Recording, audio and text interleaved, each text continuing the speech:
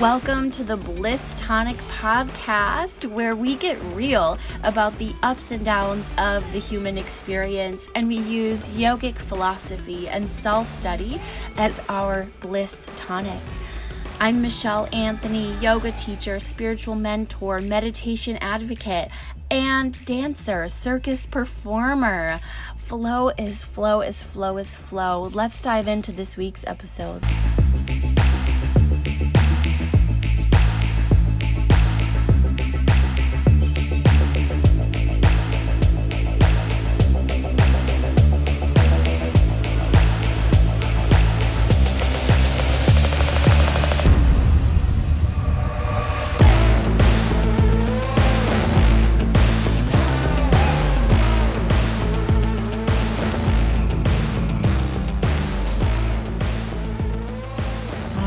Hello and welcome to another episode of the Bliss Tonic podcast. Let's take a deep breath and hold it in at the top. Let it out. So, to be honest, this week has been extremely emotionally difficult, and it has been a struggle to show up for others in the ways that I normally do. Just some family stuff going on that is not really, my place or my story to share, but, it's definitely been a struggle of a week. It hasn't even been a full week since shit hit the fan, really, and everything is fine. Everybody is fine in the physical sense, I guess, and just been showing up for my family in a really big way. And for the most part, I've been able to channel what I'm feeling into my classes that I teach every week, and been able to kind of theme it around, how I'm feeling. And it's like oftentimes the best classes come from like, oh my God, here I am. What do I need right now? What do I feel like doing? And last week it happened to be like, I just want to sit and meditate and gaze at candles and practice seeing people's auras. And then I was like, wait a minute, who's in charge here? I guess I can do that. And I had a different episode kind of planned for this week. And, then this stuff happened in my family. And, it's not easy dealing with the mental issues of addiction, and it is, it's not pretty, it's not easy, and it is, it's hard to see somebody you love go through that. So, here we are, just wanting to show up for you, and also this is showing up for me. And this week, has been really challenging and roller coaster ups and downs. And, I showed up to class and just thought, what do I need? And it's like, I need to hold space for myself, because I have been holding space nonstop for other people. And so I taught a class that was all about how do you hold space for yourself. And, I taught it again today in a different way in a different class, and just realizing some themes coming through.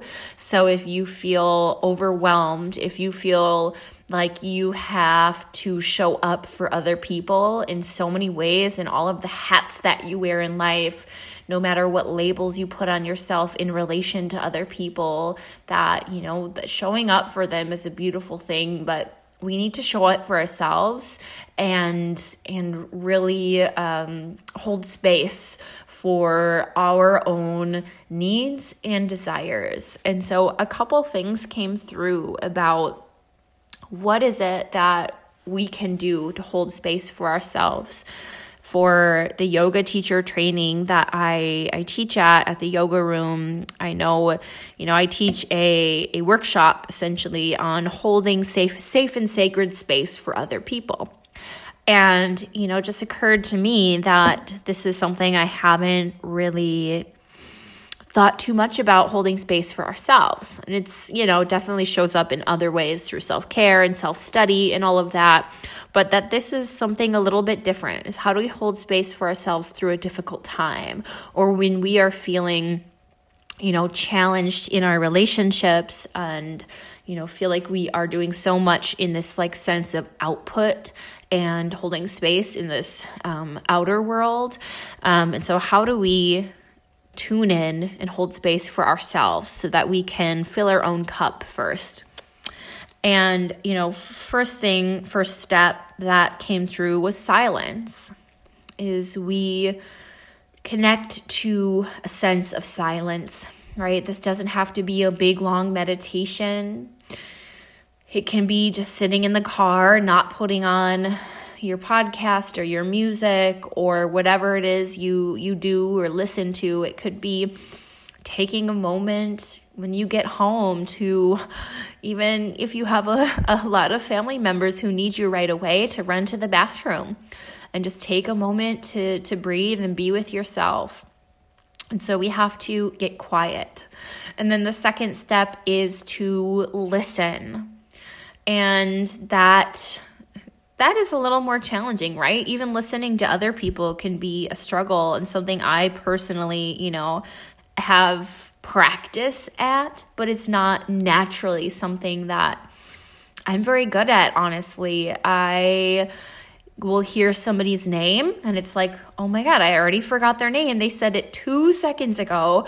I'm not good with that kind of stuff. And, I can remember other things, but definitely active listening is a practice for me, 100%. And that's another thing, is active listening is also holding space for people. That's the majority of the work, is holding space for other people, is active listening, right? And sometimes we don't have space for that in our own mind-body system. So this is about ourselves. So how do we actively listen within? Well, it takes a moment to get into our inner world. And through that, yes, you can do meditation. You can simply just get quiet enough and ask yourself, what's in my mind, right? It doesn't have to be about quieting the mind at this step. It's active listening is what is in my mind. And oftentimes the act of trying to find and locate and decipher what actually are the thoughts that are going on, what are the emotions associated with it, and if you want to dig into the stories behind that, you can, but the active listening is just what's here. What is here? And then the next kind of step that came through is about building or cultivating or concentrating energy. So how do we hold energy and integrate it within ourselves? So maybe it is breath. Take a couple deep breaths. Maybe it is a physical, like jumping jacks, something more physical like that. Cultivating energy, like the way that sometimes, we just need some space to ourselves and we get quiet and we go to the gym. You go to the gym or you take a yoga class or whatever it is, even just a couple moments up in the bathroom, running in place. That shifts our energy and really it builds it. And so maybe for you, that cultivating of energy is, laying flat on your back and taking a couple deep diaphragmatic breaths. So that's the next phase. And then lastly, we decide if there is action or inaction based on our active listening and the building or concentrating or shaking up of our personal energy system. Then we get the intuitive guidance of, okay, what is it that I need right now? If I am taking care of myself and holding space for myself, what do I need? Just like a coach would say, what is the issue here? If you met with a coach and they would probably, have some sort of intake process and ask you what's going on, you ask yourself, what's going on right now, and what do I really need? Do I need stillness? Do I need to take a nap? Do I need to take this certain action? So what is it that I need to do? So that is kind of the main message that came through. Again, I had something completely different for today, talking about energy and energy systems that really relates to an offering that is coming up that I will share with you in a moment. But, I'm just feeling really raw and honestly just feeling tired of holding space, and yet the sense of like responsibility and like I want to hold space for them, and be there and support them, and whatever it is that I need to do or not do in the moment. But I realize that I need to listen and hold space for myself and my own needs and my own life, and then come to that situation with an open heart and an open mind and, a loving attitude. So that has been really powerful for me to start to shift into. And honestly, recording this episode is another part of holding space for myself. I've definitely talked to a few friends about everything that's going on, and at a certain point I just felt like I have no energy to talk about it anymore. Like I don't want to talk about it, and not because it's too emotional or whatever. It's just like I literally have no space to share. I have no energy to communicate anymore. And so, after this, I record this, I'm going to take a moment and get really quiet and rest my voice and rest that sense of giving or output, and move inward and ask my intuitive guidance, what is next? What do I need in order to, serve my loved ones better? And not like anybody needs to do that. Sometimes we are in a phase of showing up for ourselves first. We don't always need to be there for other people. But the fact is, we have relationships, we have friendships, of all kinds. Maybe we have kids, and the fact is, we can't just go hide for an entire day, realistically, all the time, or as often as we would like to.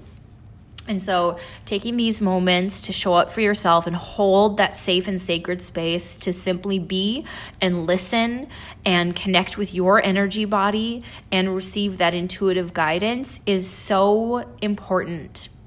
So maybe light a candle, take a few deep breaths, move your body, and tune in and actively listen to yourself. I love you, and I am hoping that this resonates with all of you and you're able to get something out of this week. Sending you all my love.